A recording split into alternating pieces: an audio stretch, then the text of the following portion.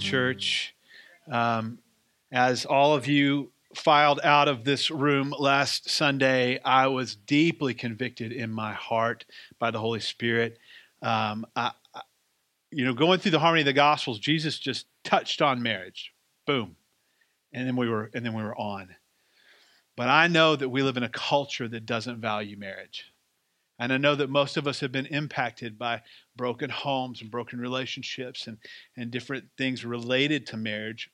And so I addressed the truths that were in the text last week, but on one particular topic, on this issue of marriage and divorce, I just felt justice had not been done to the text. And because it's such a prevalent issue in our society, I just decided we needed to pause our pace through the harmony of the Gospels and just dig down on this issue this week.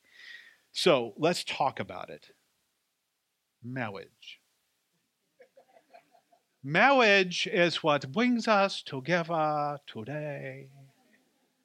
Love, true love, that dream within a dream. Yes, we could all recite The Princess Bride together this morning. What a bonding experience that was. That was so good. It was Leonard Ravenhill who said famously, "Love is blind, and marriage is a real eye-opener." As I think back, I was just reminiscing this week about my first officiating gig as an ordained minister, and as I look back on that, there were a lot of red flags. I was naive enough to think that they could be overcome. But the families of the two people getting married were not really that supportive. And as it turns out, neither of the two individuals getting married were really that committed to Jesus, which was far easier to spot after the wedding. They were in love with being in love. And so they put all their effort into the event. They focused on the wedding day. And it is my displeasure to report that 6 months later they were divorced. They were focused on an event, not a lifetime of being married. They were overwhelmed with their feelings, but they'd not prepared for the reality of being married. They were excited for what they were going to receive, not knowing it was going to require more giving from each one of them that they had ever experienced before. And that's the kind of thing that happens when Twitter-pated people, to borrow from Bambi, waltz into marriage focused on the best wedding ever and ignoring all the baggage that they're bringing with them. And so it was, I take responsibility for that. As a pastor, it was largely my fault. I also had stepped into a role I was not prepared for.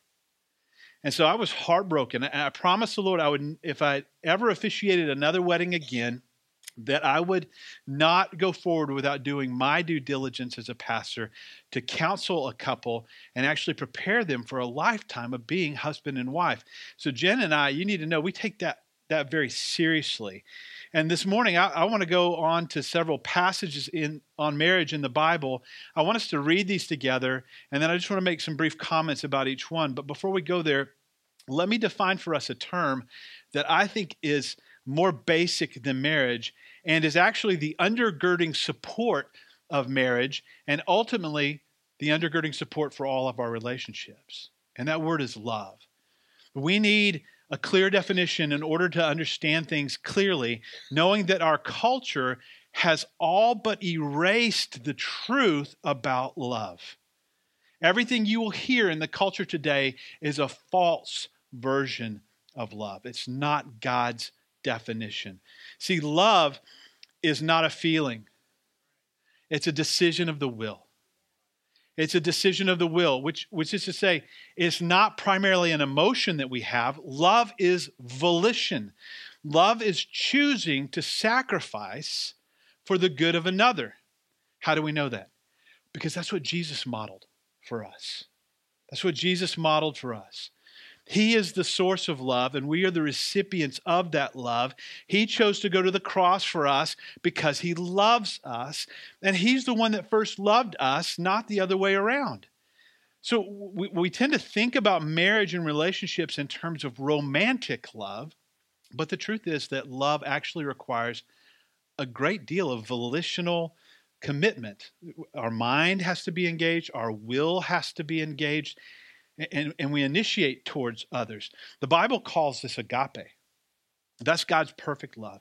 And without that agape undergirding us as believers, the eros, the sexy, exciting love, right? That just doesn't exist without agape. It doesn't exist. So with that in mind, let's look at what the Bible has to say about love and marriage. And I'm going to start this morning in Genesis 2. Genesis 2, 15 to 25. So if you got your, by the way, we're shifting away from the YouVersion app. If you have the Church Center app, my notes are on the Church Center app. If you go to sermons, and if you don't have the Church Center app, Kevin could probably flash a QR code up there or something magically. Thank you for being magical, Kevin. I'm going to go ahead and jump into Genesis 2 here, starting in verse 15. The Lord God took the man and he put him in the Garden of Eden to work it and keep it. And the Lord God commanded the man, saying, you may surely eat of every tree of the garden, but of the tree of the knowledge of good and evil you shall not eat. For in the day that you eat of it, you shall surely die. Then the Lord God said, it's not good for the man to be alone. I will make him a helper fit for him. Now out of the ground the Lord had formed every beast of the field and every bird of the heavens and brought them to the man to see what he would call them. And whatever the man called every living creature, that was its name. The man gave names to all the livestock and to the birds of the heavens and to every beast of the field. But for Adam, there was not found a helper fit for him. See what God is doing here? Yeah, name all the animals. Oh, male and female, male and female, male. Where's my other part? She's bringing an awareness to Adam, right? And so as he's given names to all the birds of the air and the livestock and the beasts of the field. So the Lord God, verse 21, caused a deep sleep to fall upon the man. And while he slept, he took one of his ribs and closed up its place with flesh. And the rib that the Lord had taken from the man, he made into a woman and brought her to the man. And then the man said, this at last is bone of my bones. And you got to know he was excited, okay? This is bone of my bones and flesh of my flesh. She shall be called woman because she was taken out of man. Therefore, the text says, a man shall leave his father and mother and hold fast to his wife, and they shall become one flesh. And the man and his wife were both naked and were not ashamed. It's great. It's like, man, whoa, man. Whoa, man. That's really there. That's in the text. In the Greek, in the Hebrew, it's ish. Ish. Not making it up. It's there. But the first thing we need to know about marriage is that it's between one man and one woman. Not two men and two women. Not one man and two women. Not one person with themselves. Not one woman who marries a house, which happened in Seattle in 2014. We live in a weird place. You just need to know. Marriage is predicated on a concept we call covenant. Now, it would take several weeks really to adequately unpack and understand the concept of covenant, but I'll give you a quick primer. It's not a commitment. It's not just a commitment. A commitment is an emotional, relational connection to another person, a connection to a particular course of action. Commitments are usually broken when that emotional connection and feelings change in the person. The covenant is not a commitment. Covenant is not a contract. Contracts are legally binding according to man's laws. A contract is a legal arrangement that can be broken. Usually you incur some kind of penalty when you break a contract, but this is not a contract. You know, you think about contracts, prenup agreements are, in my opinion, divorce guarantees. You just opened the back door and said, well, if it ever gets hard, bye. Right? If you go in thinking that way, you leave the back door open, that's the way it's going to go. But covenant is legally binding, not according to the laws of man, but according to the laws of God. And so that's far above man's laws. It's an arrangement for life whereby only the death of one or both parties brings an end to that arrangement. So we talk about it in terms of till death do us part. So it's actually, I said between two parties, but that's not entirely true because a marriage covenant includes God himself as the party with the vested interest in this thing staying together. Ecclesiastes asks the rhetorical question, how can two walk together unless they be in agreement? And then goes on to say, a cord of 3 strands is not easily broken. And he's pointing to the groom and the bride and Jesus. Okay? And so then there's this talk in the text in Genesis about leaving father and mother, and you go, Adam and Eve didn't have biological parents. What's that about? Why would that be in the text if they didn't have biological parents? And the answer is it's for us. That's there for us. Because here in the opening chapters of Genesis, we're witnessing the establishment of an institution that God designed and intended for all humans in all places at all times. It's for all of us. The two become one. And so you'll hear, if you're in a wedding, you ever go to a wedding, you'll hear the pastor or the officiant say, what God has therefore joined together, let not man separate. Believe you me, you do not want to be the person responsible for the separation of a marriage. That's a big deal to the Lord. So from the Genesis text, so that's the Genesis text, Genesis 2. We're going to jump all the way to the New Testament to a text that is even more explicit about God's good intentions in giving us marriage. And we're going all the way to 1 Corinthians 7, verses 10 to 16. Now, if you've got your device, that's not hard. If you got a paper Bible, you're like, oh my goodness, I have turned so many pages. So 1 Corinthians 7, verses 10 to 16. Paul is the one writing this letter to the church at Corinth. And so he says in verse 10, to the married I give this charge, not I, but the Lord. The wife should not separate from her husband. But if she does, she should remain unmarried or else be reconciled to her husband, and the husband should not divorce his wife. I'm just going to leave that paragraph right there. It's clear, it's explicit. Is it the unpardonable sin? I said this last week. No, it's not. But it does damage when we undo what God has done in our lives. Paul goes on in verse 12. He says, to the rest I say this. This is me, he says, not the Lord. This is my opinion, Paul's saying, which is ironic because it's in Scripture, which means it is God-breathed, which, anyway. To the rest I say this, that if any brother has a wife who is an unbeliever, and yet she consents to live with him, she says, yeah, I want to stay married, he should not divorce her. If any woman has a husband who's an unbeliever and he consents to live with her, she should not divorce him. For the unbelieving husband is made holy because of his wife. There's no imputation of holiness because they're married, but living in proximity to a Christian rubs off eventually, right? If they're living consistently for Christ. And so, otherwise, he says, your children would be unclean, but as it is, they are holy. Right? They're being raised by at least one parent who loves Jesus. But if the unbelieving partner separates, an unbeliever in a marriage wants to leave, let it be so. In such cases, this brother or sister who's been left, they're not enslaved. God has called you to peace. For how do you know, wife, whether you will save your husband? Or how do you know, husband, whether you will save your wife? So having just dealt with sexual immorality in the church, and the way that God sees that sin in 1 Corinthians 1, Paul in his letter now is dealing with regulative and normative realities when it comes to sex and marriage.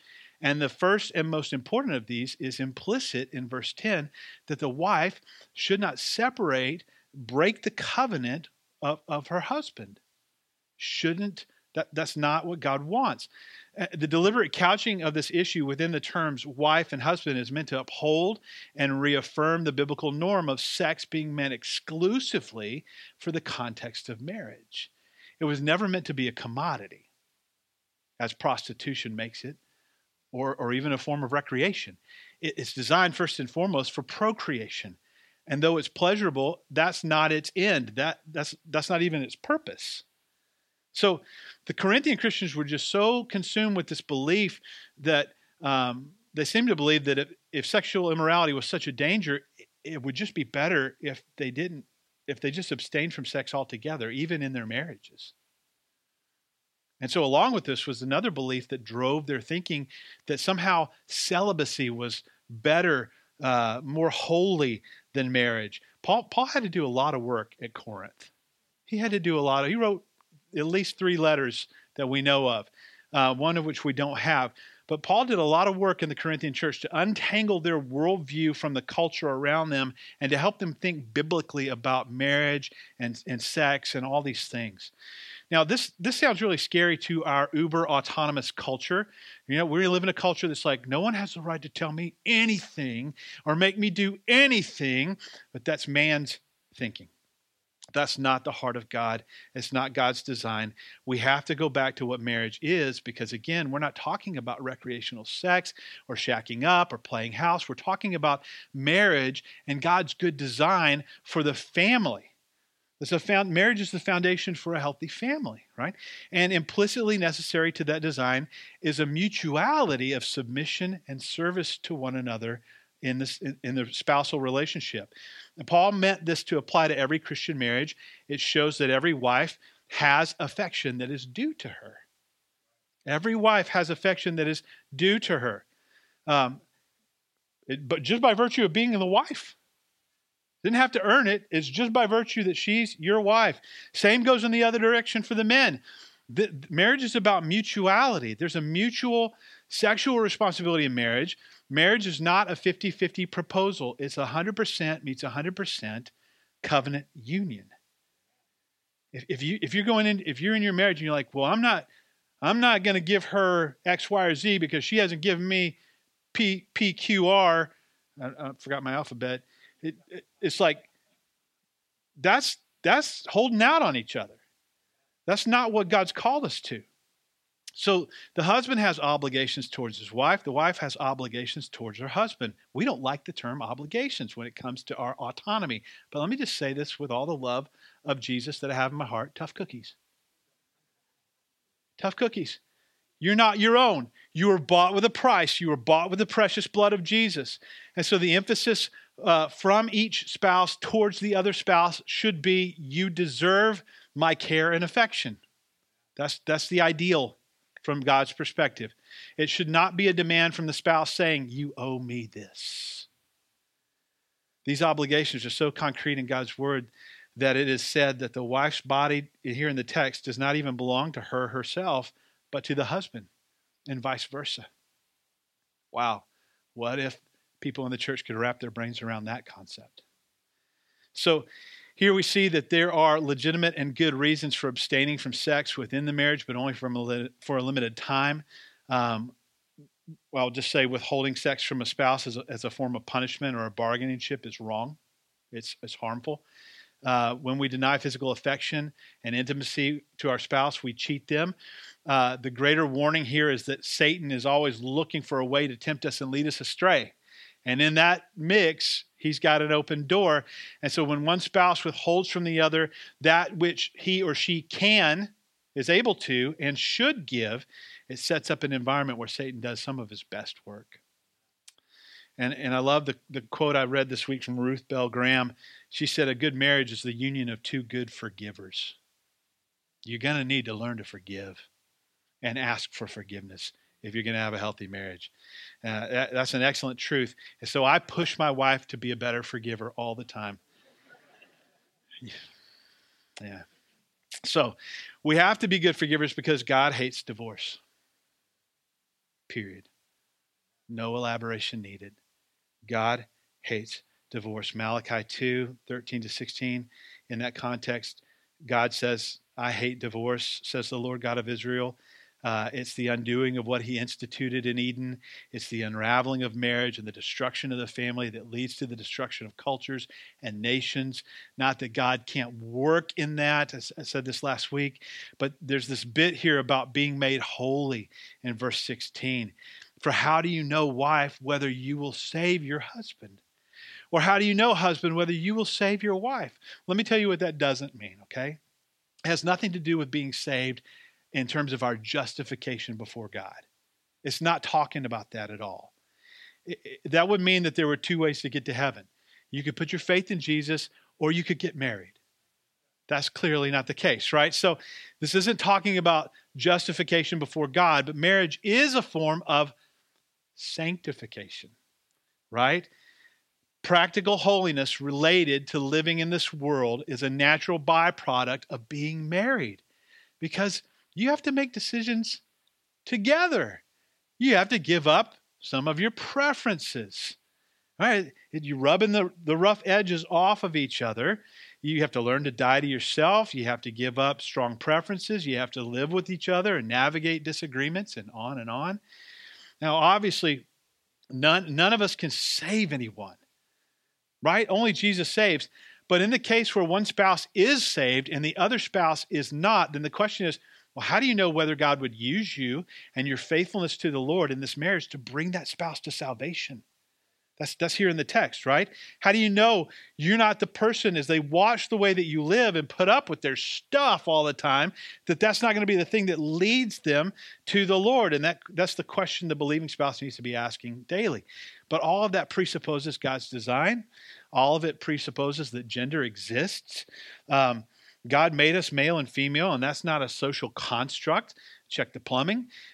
Check the physiology. God made us equal in value, different in form, different in roles.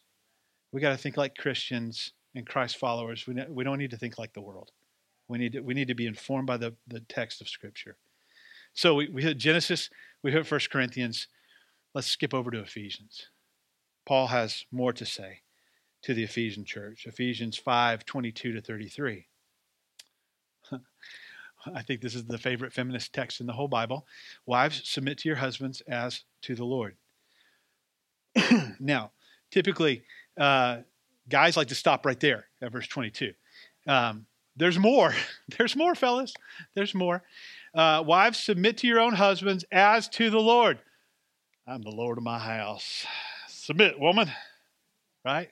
No, that is not what the Lord is saying here. For the husband is the head of the wife.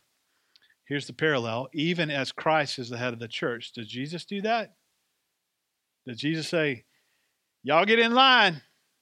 I'm going to kick butts and take names. Let's go. He doesn't do that. He doesn't do that. He loves us. He leads us in his love and his graciousness. So the husband's the head of the wife, even as Christ is the head of the church, his body, and is himself its Savior. Now, as the church submits to Christ, so also wives should submit in everything to their husbands. Okay, well, that's the word to the wives. Here's a bigger chunk to the gentlemen. Listen up, guys. Husbands, love your wives. How should we love our wives? Well, he tells you, as Christ loved the church. And just to drive the nail down deep, is Christ loved the church and gave himself up for her. Guys, you're called to give yourself up, fellas. Your preferences.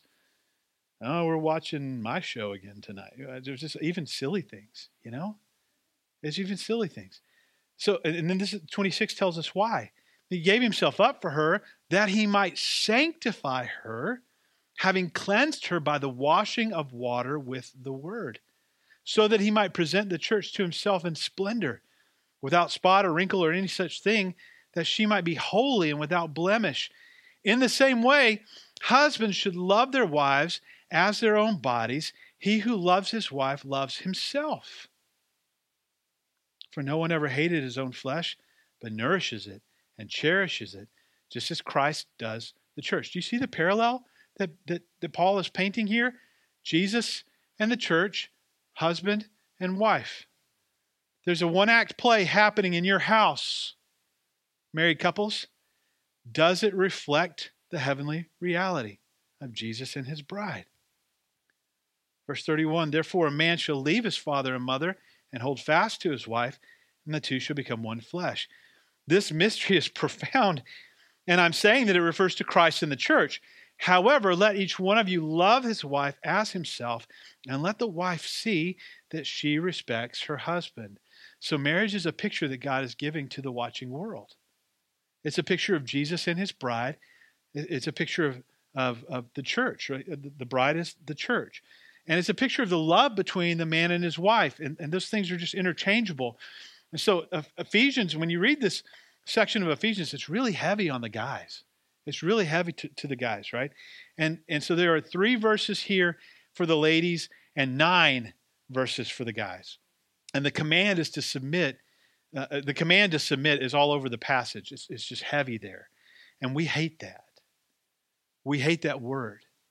Unless it's somebody else submitting to us. And then we like the word. But when it's about us, we don't like the word, right? So Paul's mission is mainly to call men to headship that reflects Jesus. And his role in the play is that of Jesus the groom. See, your marriage is a play that the world is watching, your neighborhood watches, your kid watches, and they're watching to see what Jesus is like, Dad. They want to know what Jesus is like. So his role is that of the groom. The man is to protect and serve. The man is called to pour out his strength for the good and flourishing of his wife and children, any children that God would add to the family. The response of the woman is to submit herself to his leadership, not as a servant or a slave, but as his equal, who has been given a different role. She's not less than. She's not less valuable. Guys, if you got any common sense, you know she's way more valuable. Thank you. My amen section. Way to go, guys. Your wives are like, I love you so much, honey. So dispel this myth in our minds that thinks that someone who is on the submitting side is less than. And I'll just add this, that our egalitarian culture, egalitarian is the belief that we're equal in worth and we're equal in ability and roles and calling. See, God's a complementarian. He says you're equal in value, but you have different callings, different roles. And the world says, no, if we're equal, then we have to be equal in everything. And men can have babies. And it's like, what? That's crazy. So this whole thing about egalitarian culture has informed our thinking more than God's word in the church. So this admonition in verse 22, wives should obey or submit, is rarely carried out with any consistency or joy. And likewise, men regularly abdicate the call to love their wives sacrificially the way that Jesus loves the church. If, in the Spirit, we who comprise the church were to embrace these respective calls, it would revolutionize our homes. It would impact our culture deeply. So that's why God put it in the Word. He wants us to be agents of change in the culture around us by the way that we live. And then he says this mystery is profound. And what I'm saying is that it refers to Christ and the church. So everything we've been talking about with regards to marriage is designed to point people back to the Lord. So the ultimate thing we can say about marriage is that it exists to display the goodness of God. And so now we see how marriage is patterned after Christ's covenant relationship to his redeemed people. Therefore, the highest purpose of marriage is to put the covenant relationship of Christ and his church on display for everybody to see. And this is why marriage exists. If you're married, that's why God has you in a married relationship. If you hope to become married at some point in the future as a single person, that should be your central hope for your future marriage, to display the reality of Christ in the church to the watching world. And so then finally we come to 1 Peter and the Spirit's instruction to the Apostle Peter. So it's 1 Peter 3, 1 through 7. So it was heavy on the guys in Ephesians. Now Peter has a lot to say to the ladies. Likewise, wives, be subject to your own husbands, so that even if some do not obey the word, they may be won without a word by the conduct of their wives. When they see your respectful and pure conduct, do not let your adorning be external, the braiding of hair, the putting on of gold jewelry, the clothing that you wear, but let your adorning be the hidden person of the heart, with the imperishable beauty of a gentle and quiet spirit, which in God's sight is very precious. For this is how the holy women who hoped in God used to adorn themselves, by submitting to their own husbands. As Sarah obeyed Abraham. You want to talk about a turkey? Abraham. Dude, you boffed it. And then again, like And here's Sarah going, whatever you say. Yeah, okay, all right. You are her children, ladies, if you do that which is good and do not fear that which is frightening. And then, little tag on for the guys. Likewise, husbands, live with your wives in an understanding way, showing honor to the woman as the weaker vessel, since they are heirs with you of the grace of life, so that your prayers may not be hindered. Guys, did you know when you neglect or remain angry for an indefinite amount of time against your wife and you're just acting foolish, that your prayers are hindered? Your prayers are hindered. So the instruction here, we read previously in Ephesians, was heavy on the guys. Here in 1 Peter, it's heavier on the women. And so let me just run down submission really quickly as we move to wrap up. Submission is personal. It's personal. You won't find the text anywhere saying, be this or do this conditionally upon the other person doing that thing. You only have to do what the Scripture says. If they do that thing, you don't see that in the text. You just see, you be this. Ladies, do this. Men, be that. You won't find admonitions for the wife to tell her husband to step up and be the leader. It never works. Or an admonition in the text for the husband to tell the wife to submit. That goes over great. Tried that a few times in my house. Works like a charm. Submit! It's like magic. It's like, whoa. No, not even close. The individual spouses have to work on themselves before the Lord in humble obedience. They've got to submit to the Lord. So that's the first thing about this whole submission thing. It's personal. It's personal to the individual. It's spiritual. Unless you're filled with the Holy Spirit, it makes no sense to submit to the other person. So being filled, go back to Ephesians 5 and go back earlier than the text we just read, a few verses to verse 18, you'll see the admonition to being continually filled with the Holy Spirit, because that's necessary for submission. You don't submit in the flesh. You submit in the Spirit. And it precedes submitting, right? So it's spiritual, it's personal, and then the third thing I would just say about it is that ultimately it's freeing. It's freeing. God didn't give us a concept of submission to put us in prison. He gave us the concept of submission to set us free. And so ladies, in particular with this First Peter passage, you no longer have to strive or contend to control your husband or to seize headship, because Christ calls you to freedom from that. He's called you to freedom. You don't have to try to seize it in order to feel like everything's going to be okay, right? You don't have to do that. You can be free in Christ Jesus. And there's a tremendous amount of insecurity for many women early in marriage because of this. And because, going back to the Genesis text, because of the curse in Genesis 3. God cursed men to abdication. You go back and read the text of the curse in Genesis 3. For the guys, it's that we now have a disposition to check out. We abdicate our responsibilities as a default setting. And unless the Holy Spirit comes into us and we put faith in Jesus and begins to renew us, our default is always going to be to abdicate, to say, well, she'll do it. I don't need to do it. I don't need to worry about that. She can do it, right? And so that's for the men. But then God cursed women, and there was a different curse. It wasn't abdication of responsibility, abdication of role. It was usurpation of the roles and responsibilities of the man. See, and so this cycle happens in a marriage. When the man abdicates in the flesh, I'd rather watch SportsCenter for 8 hours straight instead of help around the house or do whatever needs to be done, then she steps in to the role and takes over things that he should be doing. And that cycle feeds itself. And until somebody steps in and breaks it, it just keeps going. And so it goes round and round, the cycle of sin, the husband's disengagement and laziness instead of leadership, the woman's complaints and demands instead of submission. But ladies, do you know you don't have to say anything at all here in the text? That's what Peter's saying. In fact, Peter's point is that your position as a wife is so influential.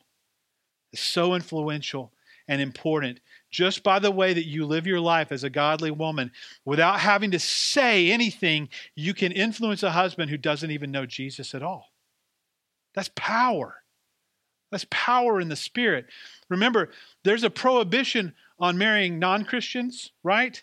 But that's not what we're talking about. We're talking about a regenerated husband, I hope, right? And maybe, yeah. Peter's addressing wives who've come to faith, but husbands who haven't. So there's hope. There's hope, especially if your husband's regenerate. A place of submission is a place of power and influence that is content not having to have all the authority. Maybe that's the best way to put it. So in this issue of beauty is all tangled up in here in the text as identity crisis for ladies, whether you're single wife, single lady, a mom, a daughter, you all experience that issue because of the curse, because of insecurity. And so Peter says, don't let your adorning, your beauty be outward only. He's not saying don't be beautiful. He's saying don't let that be your identity. Don't get caught up in feeling like you have to be beautiful to be accepted by people, right? This is not a prohibition against being beautiful. Check the text. If it were, then he'd be telling women to stop their adorning in the text. But he says, let your adorning be this. Let it be your character, a quiet and gentle spirit. Let that be the adorning. He's not telling them not to, you can't wear jewelry. That's not what he's saying, right? Peter would have to forbid women from being dressed. And Peter's clearly not calling women to go around naked in the text. So that's not what he's saying. He's saying the adorning is your heart, the condition of your heart before the Lord. That's what makes you beautiful, right? And so Scripture is telling us that your beauty, ladies, and your loveliness, the very basis of what defines femininity, is not about what's on the outside. Your identity is not to be in the outer appearance. Your security is not found in the outer appearance. Peter's contrasting two things in this passage: your external appearance and the character and the beauty of your hearts before the Lord. The hidden person of the heart is the phrase that he uses. The imperishable beauty of a gentle and quiet spirit. Think about those words. Imperishable, that means can't perish, it's not going to spoil or fade, right? Unlike our bodies, unlike our faces, we grow old, we perish, and yet the beauty that he's talking about is imperishable. He uses the word gentle here, which means not demanding or striking out in fear in moments of insecurity. He talks about a quiet spirit that knows even when her husband won't listen, Jesus will. Jesus will, and Jesus will take him to the woodshed, spank his bottom. So there's a rest for you, ladies, a disposition that moves over time from being a response to a stubborn husband to being the default in everything. It's just like, I'm just going to take it to Jesus. That's what I'm doing.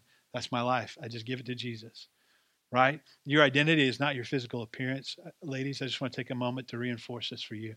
Wear jewelry for your husband if you want to wear jewelry. Do your hair for your husband. Wear pretty, modest clothes for your husband. But know and embrace the fact that your security and your acceptance is not found in those things. It's not found in what the world thinks about you, right? What the world thinks about women does not matter. This is the question in every little girl's heart from the time that they're a little girl is, am I lovely? Am I beautiful? And our culture spends billions of dollars a year to convince them and you that the answer to the question is purely external. And it's a lie straight from the pit of hell. This is about your heart, ladies. And so Peter's referencing Genesis. He's referencing the fall when he tells you, ladies, to do the hard thing, the frightening thing. He's talking about submission to your husband. And that's frightening. The track record of male headship was run way into the ditch before the first lap even finished. Explains why that's so frightening, ladies. I get it. All women, being daughters of Eve, to borrow from Aslan, in your flesh fundamentally fear the leadership of the men that you marry. Only in the Spirit of God can that be overcome. And that's what these texts are calling us to, is not to live in the flesh, not to engage in our marriages in the flesh, but to engage in the Spirit, to have healthy marriages, God-honoring marriages. And that's, so this is like the blown up version of just a little bitty section of the Sermon on the Mount from last week. I wanted to make sure that we understood this before we go on. And I'll just, I'll leave you with a couple of thoughts here as we as we wrap up. There's a lot more to be mined from these passages that we looked at this morning. We didn't have time for. It's not an exhaustive treatment of marriage, but again, I don't feel that we could go forward with the gospel, the harmony of the gospels, without taking time to unpack this issue. And if I could, I'd just give you a couple of thoughts here. Whether you're a young person thinking about being married someday, or you're a single adult wondering if your current boyfriend or current girlfriend is the one you're going to marry, or maybe you're just a married person navigating a season of life with your spouse, or wherever you are, God sees you. In whatever circumstance you find yourself, God sees you. And so what I would say, the first thing is, most marriages, if you're in a marriage or you hope to be in a marriage at some point, most marriages suffer from the problem of presumption. So if you're not married yet, write this down. Think about it. Like, talk about it with your future spouse when you start dating that person, you into the engagement. Talk about it. Do premarital counseling around this problem of presumption. Presumption is an idea that is taken to be true and often used as a basis for other ideas, though it's not known for certain. Or it can be a behavior that's perceived as arrogant or disrespectful or inappropriate. But this is the idea. Presumption in our relationships, especially pre-marriage, and certainly in our marriages, that we fall into. I can't even tell you how many times in my marriage to Jen, I've been angry about something that I perceived that wasn't real. Have you done that? Well, I was so angry. I was so convinced that she was just, trying to do something to make me angry, only to find out that it was all in my tiny little acorn-sized brain. Just ridiculous. Ridiculous. I can't tell you how many times it's happened. It's so easy to create scenarios in our minds that we judge other people as guilty, never having bothered to ask a genuine question to try to get to the truth. And this is why Proverbs tells us, Proverbs 16:32, that whoever is slow to anger is better than the mighty, and whoever rules the spirit can take a whole city. Yeah, just think it through before you say something dumb, right? James 1:19 and 20, James says, "Know this, my beloved brothers, let every person be quick to say what's on their mind." It's not in the text. It says, let them be quick to listen, slow to speak, slow to get angry, because the anger of man does not produce the righteousness that God wants for us, that He requires of us. So stop assuming the worst about the person you so desperately want to spend the rest of your life with, or the person you're already married to, and start thinking the best about them. Assume the best. You'll be amazed what it does for your attitude. Assume the best. Here's the second thing I would say really quickly. Most marriages would improve dramatically with a healthy dose of humility and forgiveness. Proverbs 14:4, one of my all-time favorite verses in the Bible. I love this proverb. Where there are no oxen, the manger is clean. But abundant crops only come by the strength of the ox. Here's what God's saying. You can have it clean and tidy and nice and neat and just so, or you can have the real thing. You can have produce. Well, it's kind of like having kids when you think about it. You can have a clean house or you can have kids. There's a proverb for you. Okay? This is the reality. You can have a neat, tidy home. It'll all be perfect, just so, or you can live life and deal with the messes that come with living life. And additionally, one of the keys to a healthy marriage is humility. If I can't control my temper, what case can I make when my spouse loses her temper? Right? Now I'm a hypocrite. If I can't find it in my heart to forgive my spouse when she sins against me, which is rare, why would I expect her to be quick to overlook my offenses? There's a mutuality here. Proverbs 19:11, good sense makes one slow to anger, and it's His glory to overlook an offense. Take that to heart. So get rid of presumption, embrace humility, be quick to forgive one another, and then here's the last thing I want to say this morning is pray together. Couples that pray together, stay together. Couples that love Jesus, that are in His Word regularly, spending time in prayer, have a much richer life together than those who do not. What is the empirical data on that assertion? God's Word. God's word says that. God tells us what is right and good, and that which is right and good in his estimation leads to our flourishing. And I know that my heart is buffeted and reinforced in the Spirit when Jen and I stop and pray together about any given thing that's come up, or we do that in the evening before we go to bed, or in the morning if something's on her heart or on my heart. I know this is so good for us to do that. It's good for our kids. It's good for our relationship. It's good for our finances. It's good for our extended family. It's good for you as our church body when we pray for you together. Make a practice of praying together as a couple.